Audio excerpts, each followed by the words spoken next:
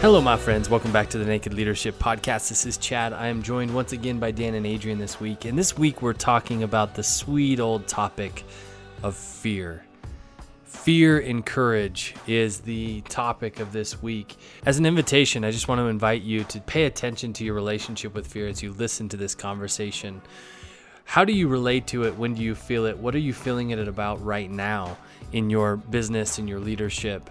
And just take a moment, just take this opportunity to really take inventory of how it is that you're relating to fear, and then start to consider some of the things that we talk about.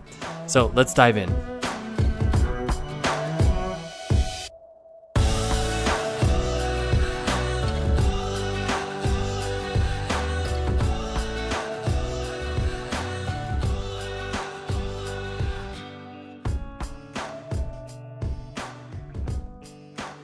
So I'm really scared to bring up this topic, guys. Have courage, my son. I'll have courage. I'll take courage. No, I wanted to, this is something that I've heard both of you talk about multiple times. And I think it's a really, every time I hear it, every time I think about it, every time I talk about it with my clients, it's a really encouraging conversation for me. Is like, we make up something's wrong when we experience fear. Like, oh, I'm afraid. That must mean something's wrong. Something's out of alignment, whatever the cool thing is to say right now, right? That's hip and woke and all that kind of stuff. And it's just not the truth. Most anybody who's done anything significant in history or even in my life has done it while feeling the fear of what the consequence could be of failure or success. So I wanted to just really dive into it, this idea of fear. What is it? How can we use it? And what can it be for us when we take action? I'm sure there's tons of people. I'm sure there's people who are listening to this who are feeling the fear around something right now. Sure. I know I am. I know that when I don't allow that to be something, meaning wrong, bad, or broken about the thing that I'm going after, then new things open up. Yeah. Because I was going to say, because people also romanticize the other side, which is like, oh, because I'm at peace with something, that means I made the right decision. Sure. Or if I'm at peace with something, that means I should now go do this. Like I'm at peace, as if that is an indicator of anything as well. I didn't think about that. So that for me, that raises the question, is how we feel about something, does it even matter? Well, sure. I mean, if you think about it, I don't know if it's feeling, it's intuition. And I think that goes along with, like, the paradox I'm thinking of is analyzing, logically examining facts and situations is one, like the intellect, and intuitively checking that against my own gut. Like, because we have as many almost as many cells, brain cells in our heart, around our chest as we do in our brain. And we intuit things. We key off of certain things, like people's, posture, their way they're looking, their breathing, we're keying off so many things, and it's automatically being processed in our brain. So checking in is a big deal. And if I'm too intellectual, if I don't trust my intuition, I'll have a tendency to get very myopic in my focus. I'll miss the larger purpose. If I'm too intuitive, I'll tend to be, ethereal. I'll tend to be too, as you say, airy-fairy, right? Like I won't have my feet planted in reality. And it's called the despair of possibility, where I see all these possibilities, nothing ever comes to pass, and I'm despairing. The other one, if I'm too analytical, is the despair of necessity, where I'm grounded and I get what I need, but I never get the bigger picture eludes me because I'm only focused on one aspect of my life or my survival. And that is my survival. So that is a tension, a natural tension in life. I honestly believe. And that fear is an indicator that I'm entering into unknown territory. Now, whether this unknown territory is dangerous or not, that takes courage to parse, to understand, right? It's like I work with a lot of the executives I work with, they'll say, I don't have time for this bullshit that they want to talk to me about. Mm-hmm. My staff, they want to, I don't have time for their psychological baloney, right? I'm not a therapist. I'm their boss. There's a number of different ways of putting it. And I don't, their feedback, I know where their feedback's going to go. And my question is, you do? How do you know that? Well, because of the past. Well, the past is no indicator of the moment, really. It can give you something to think about in the moment, but that doesn't mean that what you're experiencing in the moment is the same. It's very possible that something could look like the past and be completely different, completely new, right? And that what we naturally want to do, and this is a study from Harvard, they took 10 years, Douglas Stone and Sheila Heen did a study on feedback over 10 years. And one of the questions they asked is, what feedback should you listen to and what feedback should you not listen to? And the only way through their study that you can really decide which you should listen to and what you shouldn't listen to is you should listen to it and test it to see, like you might initially feel like, oh, I should listen to this, but you won't know unless you test it. Unless you listen to it in an openness or in light of over against whatever it is you want to have happen. And it's in that inquiry that you'll discover whether this is something you want to take to heart or not. And that takes courage, because your body's going to be telling you you don't have the time for it, that this isn't, a good use, you're putting yourself at danger, etc. When it's just as true that by not listening to it, you could be doing that.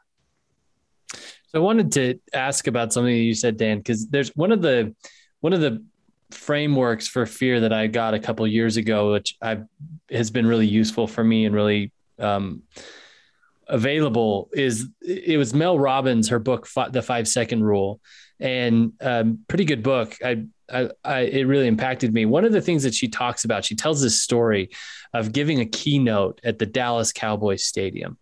Wow. She's about to go out on this stage and give a keynote to, I don't even know the number that place holds, but a lot. Yeah, a lot. And what she says is, I noticed that I was scared, that I had fear.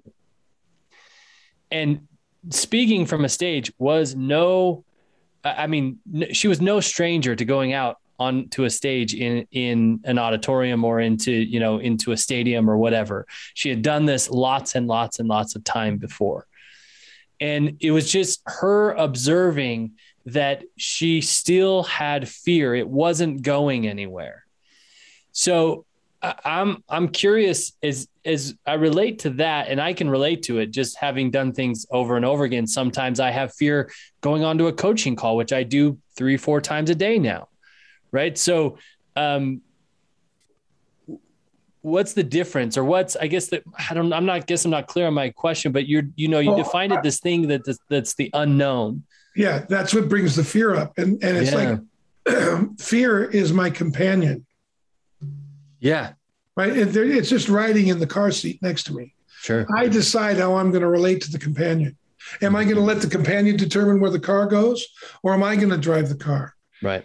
Right. And how fast am I going to go? Well, depending on how much I want to get the companion out of the car, that's going to determine how fast I drive. That kind of thing. It's like, how much of the ride am I going to allow this stranger in the seat next to me to determine how I'm going to drive, where I'm going to go, like that. Right. And so courage, I think Adrian said it well in the last training, you take courage with you. I mean, you take fear with you. That's what courage is. And it's not, it's simple, but it's not easy. It's nice. That's what character is. Well, just to add to these, I mean, it's like, even you could probably talk about even using the car analogy, is like fear is like the backseat driver. Yeah. Yeah. Actually, it's not just with you. It's got lots of opinions. Yeah. It's always talking to you. And, and some of them might be worth listening to. When I think about fear, the idea usually hits me is, which has been a practice for my own life. Principally, it sounds like this: listen to the fear long enough until it spits out its concerns. Because there are some concerns that might be worth considering. That's right. It's a great distinction. So listen long. I mean, the fear is so, it is to humans, right? And it's built in, and it is, to your point, Dan, our friend, especially in the way of, it really wants us to survive, and it wants to survive in lots of ways that are helpful. Some of which are also just playing a smaller game. Like looking good in my own eyes is essential. Like how I feel about myself. We call that confidence. We call that security. We call that like a sense of self. That's good and can be fuel. Being concerned about how I'm looking can also be tying my shoelaces together and I'm about to do the 100-meter dash. It can also be that, so it's also a huge hindrance because I'm caught up in self-concern or insecurity, we would call it, which is usually just prioritize self-concern over the outcome or over the other people in the room. So fear has its concerns that we ought to go honor. We usually don't honor those concerns because we're so scared of the implications of fear. Like, I'm about to do it wrong. I'm a fraud. I'm a piece of shit. They're about to find out, blah, blah, blah. I don't know what I'm doing, whatever. We might fail. Those are all legitimate concerns. They show up like fears, which is usually the indication of, abort mission, get out of here. Don't take on the risk. Don't put yourself out there. Don't be vulnerable. Protect yourself. Put on the armor. Don't say 100% of what you know needs to be said. Say 80% and give yourself credit for 100%. I'm sure she picked it up in the meeting. Like that's what people say all the time. Oh, I inferred it. Well, maybe you inferred it. And whose fault will it be when it's not heard? Exactly. Good. I was going to say, to your point, one of the best ways to understand the concerns of fear is to look into your worst case scenario, right? Most times when I'm coaching people, they'll say, well, this could happen. I'll go, great. And let's look at if that happened, what would you do? That's right. Right? If that happened, then what? You can chunk that down pretty good. And what happens is, I'm telling you, 9 out of 10 times somebody does that, they have more confidence going into the situation. They can make a clearer choice because they looked into the worst case scenario and found all these different options they didn't see on the other when they were unwilling to look into it. That's right. So anytime, I also point out, all the time, like it's already come up here in this conversation, like when you're going to put yourself in some kind of venture, when you're going to decide to go adventure, when you're going to decide to go take some kind of risk, I don't think there's anything you're not doing that. Let me say it better. If you're authentically doing that, doing something new, fear it will always be there like gravity. We tend to translate fear as there's a problem instead of, oh shit, I'm actually venturing out. I'm going into an unknown land. I think I know what I'm doing. I think, I know who I am. I think all this, and I've gotten as clear as I can get. And no matter what, fear is going to be there. Is it even an adventure without the experience of fear? No, I don't think so. I don't think so. And I have this map, but I don't know the territory. I don't know what is on the road. I just know there's a road there. Yeah. It's like, I believe there's a road there. It could be washed out. There could be lions, tigers, and bears. Who knows what's on the road? It doesn't show up on the map, but I have a good sense of where I'm headed. Yeah.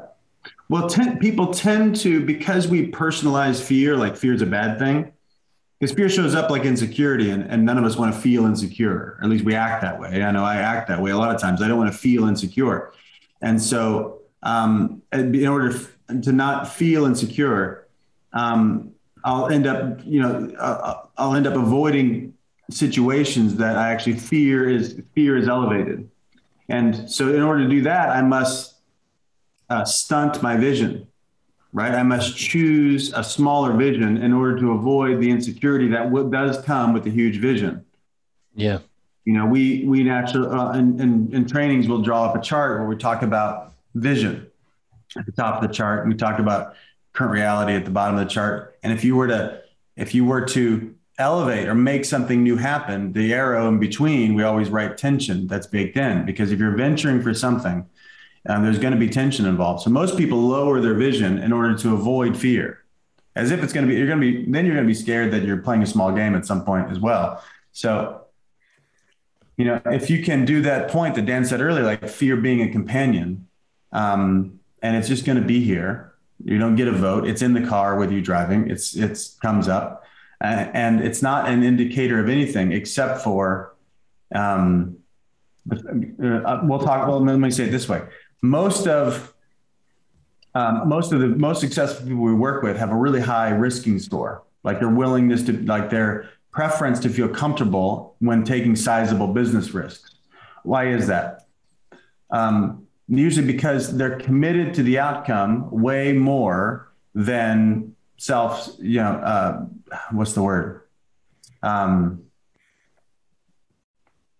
can't think of the word. But anyway, saving themselves. Like, oh, this is going to work out. Like it's worth it. And they find themselves comfortable, or at least acting comfortable. And when taking on sizable business risks. And the people that, if we ever get to do, conversations with people that aren't at the highest levels of performance, usually the risking score is much lower. Yeah. But I mean, you kind of hit on a couple of things that opened up some stuff for me, triggered things for me. One, insecurity, courage, curiosity are all relationships I take to fear. Yeah. Fear isn't insecurity. Insecurity is what I'm making up about the fear I have. Right on. Yeah. And courage is what I'm making up about the fear. If I see the possibility in the fear, I take courage, right? And how does one do that? Well, one does that, like we just talked about, get curious about what are the downsides, what are the upsides, right? So what Adrian's talking about, that tension between risk and it's really between risk and looking out and seeing what could possibly go wrong. Balancing those, right? Like what are the potential pitfalls of this choice? And what are the potential upsides of this choice? That takes curiosity. That's a different relationship to fear. And curiosity will breed courage to either choose to go forward or to go in a different direction. Whereas insecurity will just be a reaction. Usually insecurity shows up as cautious, overcautious, or blindly optimistic. Right? So if I'm insecure, I'm probably just going to be, I better not do this. Or because I don't want the weight and responsibility of being curious, I just choose caution. Yeah. And I get cynical about the possibility. Or I get overly optimistic and decide that no matter what happens, I can make it work. Yeah. And both are dangerous. And you miss things. Yeah. Curiosity, you miss opportunity, and blindly optimistic, you go broke. I have a life experience to kind of illustrate this point. We do a lot of rock climbing and canyoneering, which is, a lot of times we're dealing with definitely death-inducing falls if anything were to go bad and or to go wrong. And a lot of times, Kate and I, we will take people out who are new to it. And inevitably there's some fear around what we're up to. And also sometimes there's surprisingly a lack of fear in what we're up to. And what I always tell people that we're teaching how to, drop down into these 250-foot canyons or whatever is I typically tell them, because they're usually trying to get over some of the fear that they have about it and all of that kind of stuff. And I typically tell them the most dangerous person to have out here is the one who doesn't feel fear. The one who's too comfortable with it, too comfortable to double check their knots, too comfortable to double check their belay device, too comfortable to check in with everybody else and, make sure they're okay and not going to do anything, dangerous or whatever. So to me, it's a great analogy that there's this Dan, what I hear you saying is that there is this middle ground. There's this nuance where fear serves us to be careful and curious. Maybe careful is not the right word, but to pay attention. Diligent. Yeah, diligent. Yeah. Yeah, but it can also, we can choose to allow it to debilitate us. Or we can, or the other side, which is be so overly confident because it's like a protection mechanism. I'm going to be blindly optimistic. And, then, and by the way, that's where as a young man, I failed a lot because I broke legs and I broke a lot of bones and things because I took risks that I was overly confident about, and I learned kind of like, oh, maybe I should think about this. What else could I do here? So it is definitely a tension, but I don't think, I know I hadn't till a few years back really parsed the distinctions in this dynamic, right? Yeah. As deeply as we have. Because if your intention is really to hit something, these are tensions. Like if I'm really committed as a founder to see my business make it to the next level, there are tensions that are going to come up: when to scale, how to give responsibility away, in a way that works, and what and yet still you're going to have some exposure, et cetera. These are all things that if I do blindly optimistic, could very quickly end my, the business, or if I do too cautious, I could have a long-term suffering and then end the business because I miss so many opportunities, right? So it's like, how often do I stop, and how much have I really educated not only myself in this way, but those that I'm working with, so that we can have an educated conversation and get more eyes on the problem. So when we do get curious, we make the best choice possible. Yeah. Yeah. Part of when leaders are talking about culture, it's striking to me how much people don't talk about fear. Yeah. It is. I don't think I've noticed it so much, even in this moment, how I rarely hear someone talk objectively about fear because we're so precious about it. And we feel that, my guess, Chad, is that the guys that are canyoneering with you that are blindly optimistic are most of the dudes. Yeah. Yeah. And why is that? It's, I think, to your point, Dan, it's like, hold on, if I show fear, then I must be fearful, and I don't want to be fearful, and how that I look in my own eyes, and I don't want to be fearful to other people. So let me act like I don't have very vital concerns here. I don't want to appear weak. I don't appear weak. That's right. Like being as if, and this is Dan's point earlier. I want just to circle back to it. It's our relationship to fear that makes fear what it is.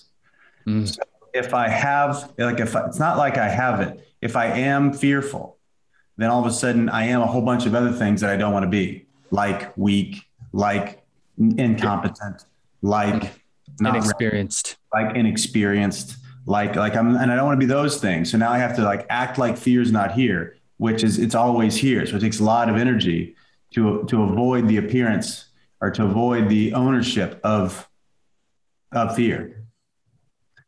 Instead of having a real, if anybody's taking something on, this is why, and I notice that people tend to go two other places.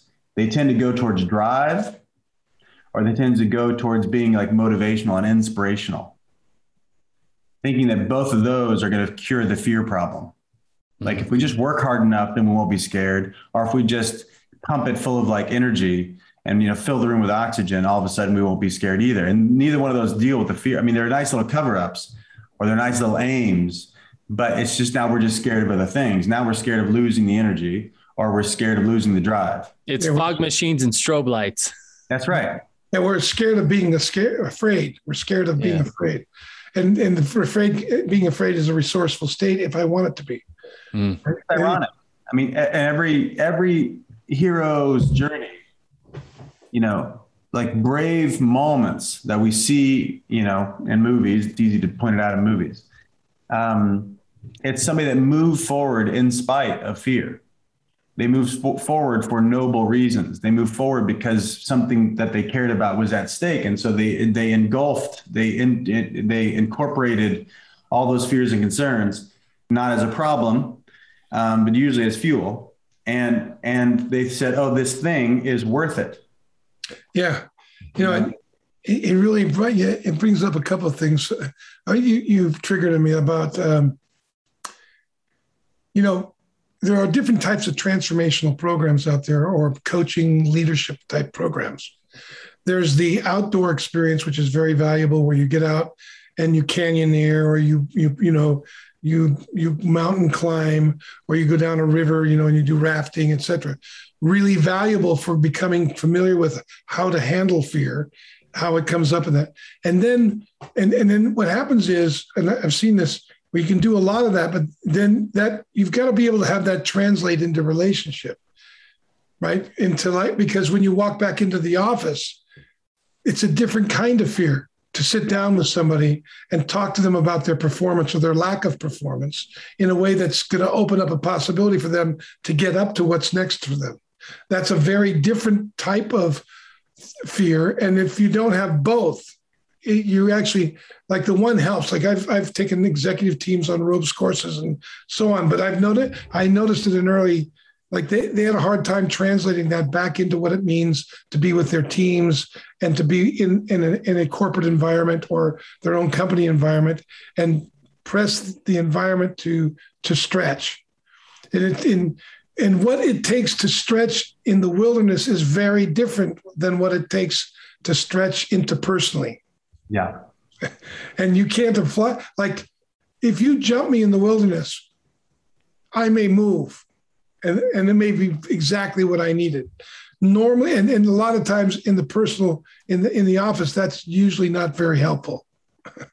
It can be in rare circumstances, but 9 out of 10 times that's not, the more you put the pedal down on threatening and that kind of stuff, or trying to press somebody into it, it can backfire on you. So how do you bring the heat up? How do you bring the at stakeness up? How do you bring the compassion up to a level where somebody wants to move because they get what's at stake and they get what's possible? Like, that takes a difference. How do you create that kind of environment? And that takes some finesse, takes some thought. Really, you have to be quite thoughtful before you get into it. Yeah. Most leaders aren't asking themselves what's the quality of the relationships that I'm aiming at with my senior team. That's right. They're not asking themselves that. They're just like, oh, I have a senior team. And then when it doesn't work, they're almost lost at where to look at. Like, hey, we said this, we said that, and it didn't work. What else do I have to do? Right. That's right. When you think about how you said it, when you said it, who was listening, how were they listening? Did they hear what you said, or did they just hear what they made up about what you said? Yeah. Well, it takes a lot of courage, to be honest. Really does. It takes a lot of courage to claim current reality. It takes a lot of courage. For lots of reasons, and we all know them, right? Like, somebody might not like it. I might be wrong. Somebody might not like it. Doesn't maybe occur as nice. You might need to, if you got really honest about results, somebody that you love, you might need to let them go. Somebody that's worked for you for 20 years and has been checked out for the last, 3 months, 6 months, 3 years. Yeah. And if you finally admit that new action needs to take, and if you've been avoiding it for 5 years, we know that's an indictment on us as leaders. So I'll just keep avoiding it and not have the courageous conversation for fear of how it'll make me look. Because they might say, hold on, how long you been having these concerns? And you might be honest and say, it's been 5 years. And then all of a sudden, hey, why didn't you talk to me 5 years ago? Oh, I was a chicken. Oh, no, usually it's, I didn't want to hurt your feelings. I didn't. Yeah, man. I'm such a good person. I'm such a good person. I'm a hero for not telling you how I was trying to. I said it to a guy the other day on a Harrison run, this probably, because you're not that warm with people. You probably say to yourself often, I'm going to give them enough rope to hang themselves. You ever say that? And he died laughing. He's like, I say that to myself every day. Because he doesn't want to go have the real conversation. So he's going to give them enough rope, which will come off really nice. And I'm not going to be a micromanager, which is one of the famous, excuses, judgments, cultural judgment about somebody being a micromanager. So I get to not be that, but I also get to abdicate all responsibility that I have to the outcomes and to the team and who I am to them simultaneously, give them enough rope to hang themselves. So many prices to pay in that stand. So, everybody, and all that to say is like that points back to the relationship we have with fear and what we think it means. Yeah. And there's I don't know a company that we've worked with. Some people put together these core values, which I usually don't value. I don't value their core values at all. Only because core values are typically ideals that we don't give a shit about, but it sounds nice. And most consultants that come in do that exercise as a way to seemingly produce value. Anyway, I have a few opinions about that, if you can tell. But even when they do have core values, usually courage doesn't show up or bravery doesn't show up. A lot of these other key terms, but the willingness to do and say whatever the moment calls for, which might be a version of what courage is. It's interesting because I did an exercise years ago and the guy said, well, what are your key values? What was the number one value in your life? And after I've really thought about it a long time because I came up with, courage or risk or, like a commitment. And really after a long time, I realized living as my word, right? Mm-hmm. And that's something I can check in on regularly. What did I say? Did I do it? And if I didn't, how can I reconcile it, right? And that seemed to capture for me those value, everything that I value, right? But I'll never forget how long that took me. It was weeks before I went, each week I was shifting my core values. Yeah. Until I landed on one. And ever since then, that's when you say that, whenever I hear core values, I go, well, I have one.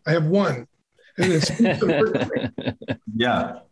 Well, and baked into living your word is first, you got to be willing to have your word and say something, right? Am I willing to declare anything about life? That takes courage to do that in a way that is specific enough that I'm on the hook for it, right? I'm willing to make a declaration, make a promise to myself and somebody else and bind us together in order to make something happen. Most people don't do that. And then you have to have the humility to look up and see if it's happening. And if it's not, to own that and make a shift, right? Yeah. And then you got to be creative on top of that, because if it isn't working, now what? Yeah. Well, most people real quick, most people, when they sit down with a team, they have a session around goals, but their goals are so aspirational.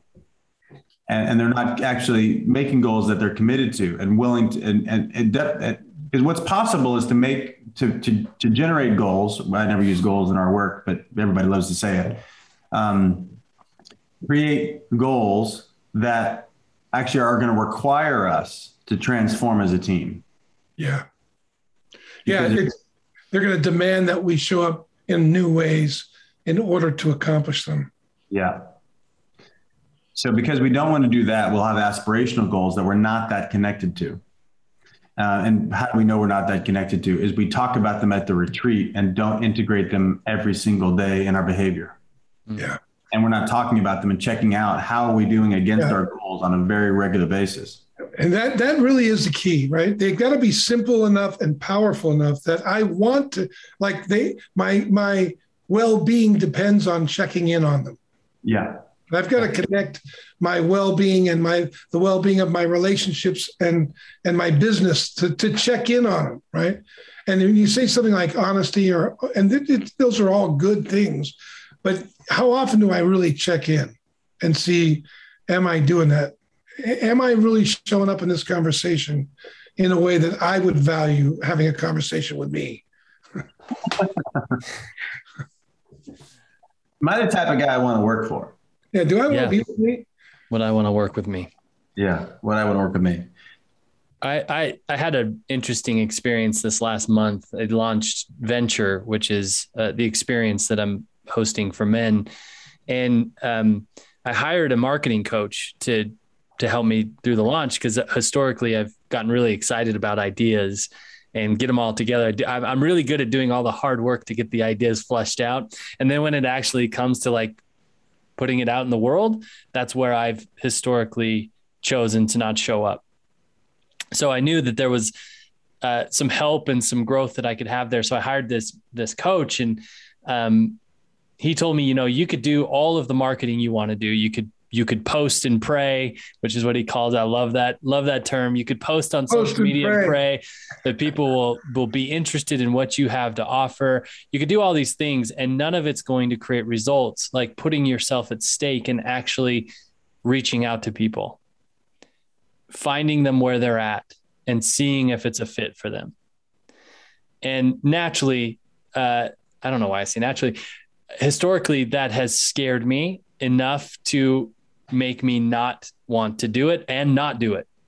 And I could find every other thing I needed to do, which is even like indicative of me like fleshing out the whole thing entirely before I'm willing to put it out there. Right. That is a form of avoidance of what I know I should do or could do to actually make an impact, to actually like get it into people's hands and into their lives. And so the petrification of perfection. Yeah, exactly.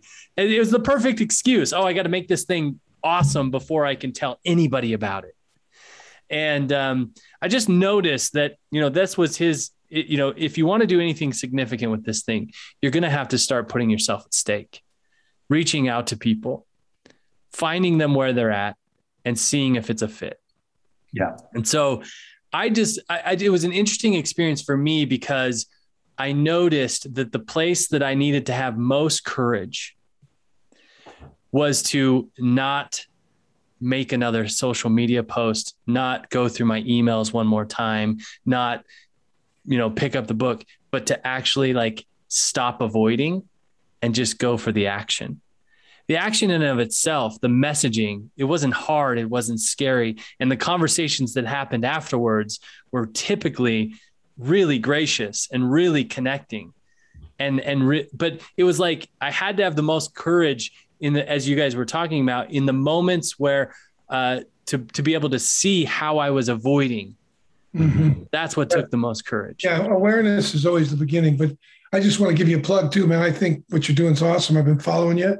And if you're on this call and you're a man with a family and a career, and you've got these tensions going on, I recommend checking Chad Brown's action out. In fact, you should put it in the link of this podcast so people can check it out, Chad, because it is really good work and you are fully in it. Yeah, I'm 100% in, which is a totally different thing. Right now, I can take my fear with me because I'm clear on what I'm committed to. Yeah. Yeah, I've been watching them. Great. I mean, some good content online. I can tell you that. Thanks, man. Yeah. There's a I don't know if I mentioned it on the podcast before, but during COVID, relationships got interesting. I got to meet a whole bunch of people that I'd never met before and that I would never meet in person. And I met this guy named Frank Murphy. Just through an Instagram thing that Allie and I were doing together. And Frank and I became buddies. Frank is a school teacher in the middle of nowhere in Pennsylvania, but he's also a children's book writer. And he's amazing. Like he writes the types of books, if I wrote children's books, that I'd want to write. He does a lot of so check out Frank Murphy, free plug for Frank. He does lots of cool stuff about historical figures.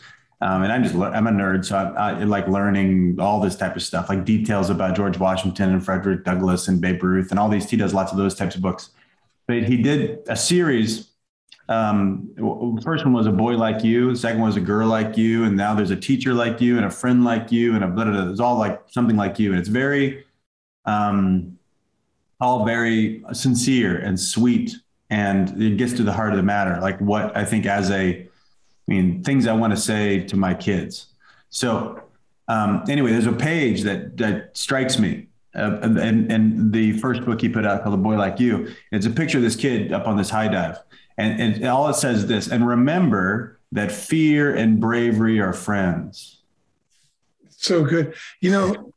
It's weird. That gave me goosebumps. When I was in Boy Scouts, I was a young Boy Scout. I just had started, a scout is trustworthy, brave, loyal, and I got up on the high dive. I was so afraid. And all I did was keep repeating that till I walked off the edge of that diving board. I just kept saying a scout is courage and courageous and brave. And I kept saying it, and I finally stepped off the edge. It gives me goosebumps. But he captured it. It's like courage and fear are friends. So. Yeah, fear and bravery are friends is how he said it. And I just keep, there's lots of, I tend to want every moment in life to be a teaching moment with my kids, which is my own issues. Your poor kids. Yeah. Don't worry, they'll come back and go, Dad, can you just spank me? You shut up already and just like. I know, but I stopped on that page because, man, if we can get that.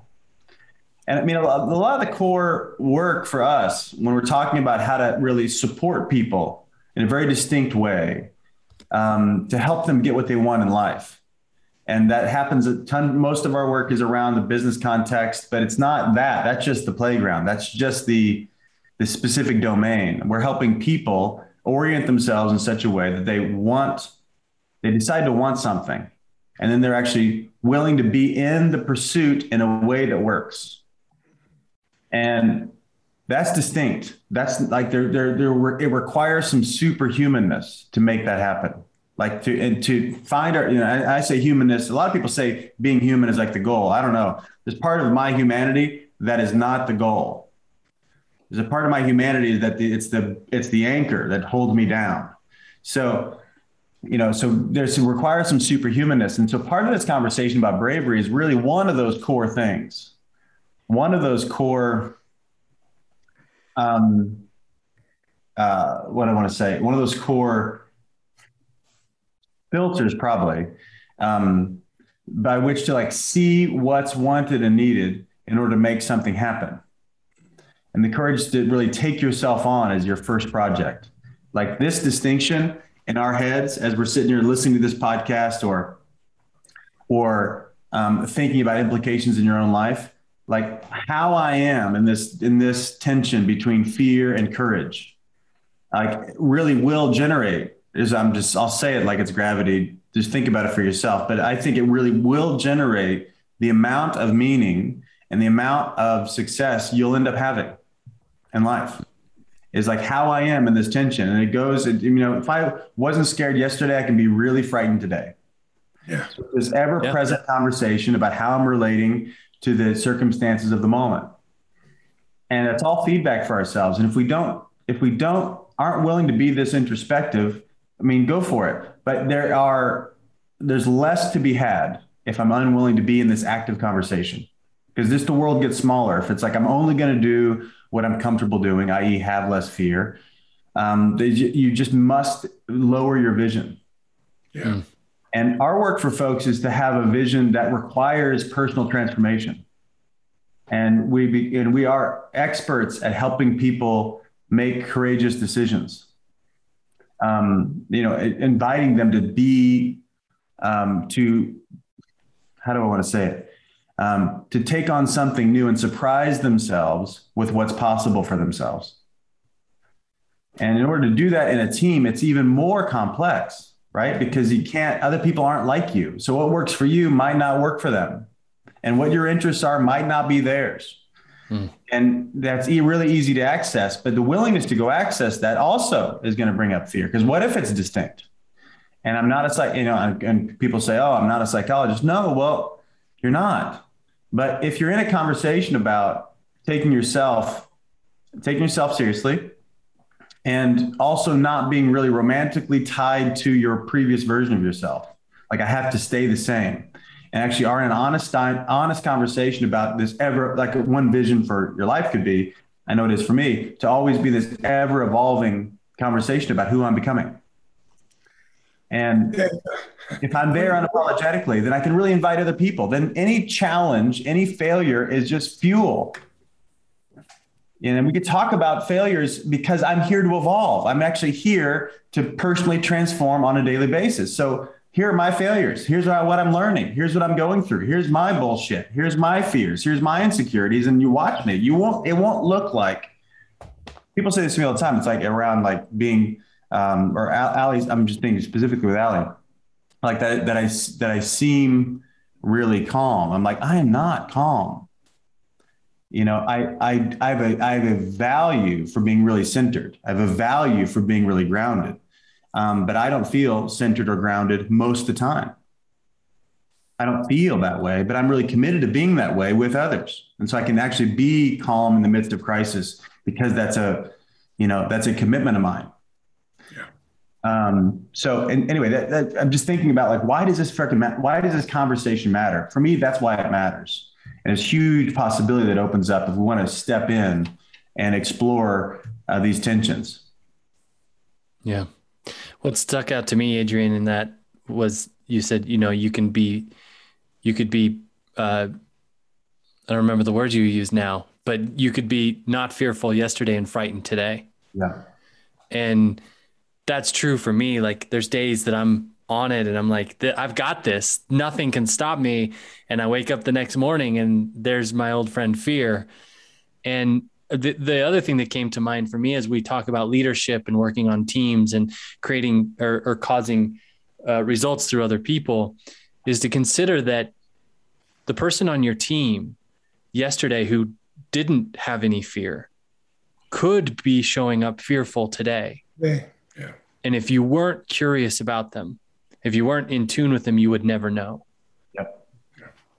Yeah. Well, then that comes back into trust. Yeah. Right. How do you trust? Well, that's a whole nother discussion. Let's have another one, shall we? Should we do this again? Let's do it again. Okay, great. Just getting started.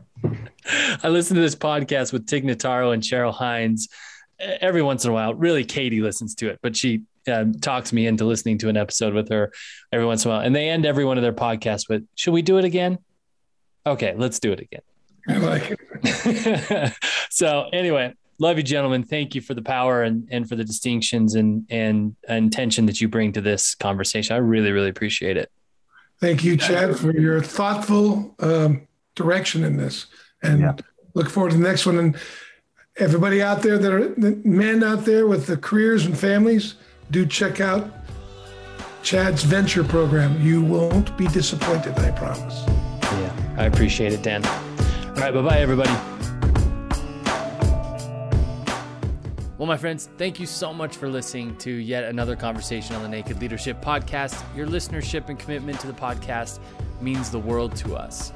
If this podcast or these conversations has helped or inspired you in any way, would you mind going to Apple Podcasts and leaving a 5-star rating and a glowing review?